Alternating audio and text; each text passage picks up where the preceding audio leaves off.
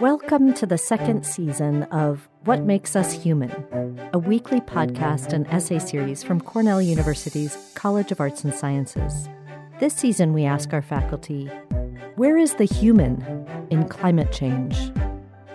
I'm Stefan Schmidt, Associate Professor in Cornell's Department of City and Regional Planning. People have long considered cities a major source of environmental problems. Reformers from the late 19th century onward began addressing industrialization, overcrowding, and public health as specifically urban issues. And they turned to government regulation to intervene in the built environment to ensure the health, safety, and well-being of city residents. Today, our environmental problems are more diffuse and multifaceted. Pollution, wealth inequality, and greenhouse gas emissions often can't be traced back to specific cities. Moreover, it's often unclear what effect individual cities can have on complex global issues like climate change. So we need to ask whether cities are still the appropriate scale at which to address our common problems. Can changing or redesigning our cities have an impact on global environmental problems? Are the issues we face really urban problems, or do cities simply cluster resource use and issues in ways that are especially visible?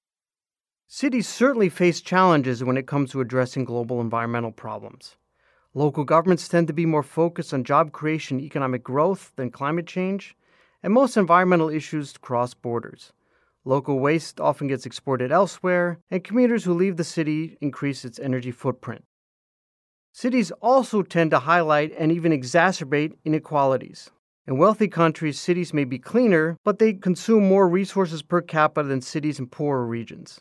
If smog levels are falling, but greenhouse gas production is rising, is that city really becoming more sustainable?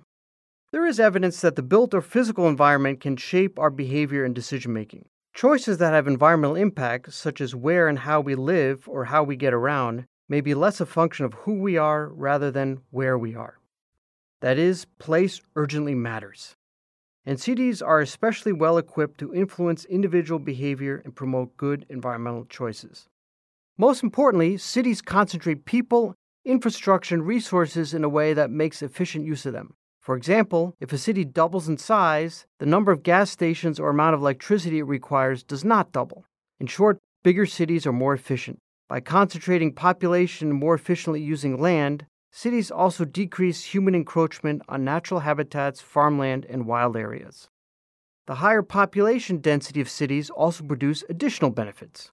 Denser settlement patterns yield energy savings. For example, apartment buildings are more efficient to heat and cool than detached suburban houses. It turns out that urban households emit less carbon dioxide than their suburban and rural counterparts. And although larger cities do produce more emissions as their population and economy grows, the rate of growth of their emissions actually declines.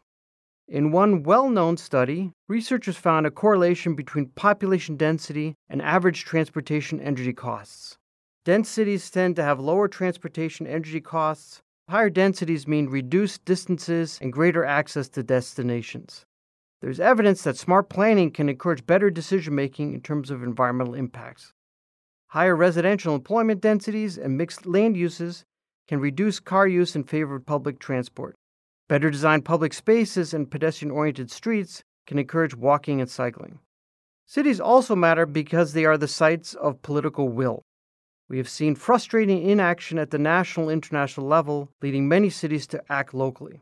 When President Trump pulled out of the Paris Agreement, it was city mayors around the nation who redoubled their commitments to reducing greenhouse gas emissions. We are used to associating the environment with wilderness and untouched nature. We think of climate change through the lens of international agreements and Arctic warming. However, it's often the more mundane decisions about where we live and work and how we choose to get around that have the most significant individual impacts on global environmental problems.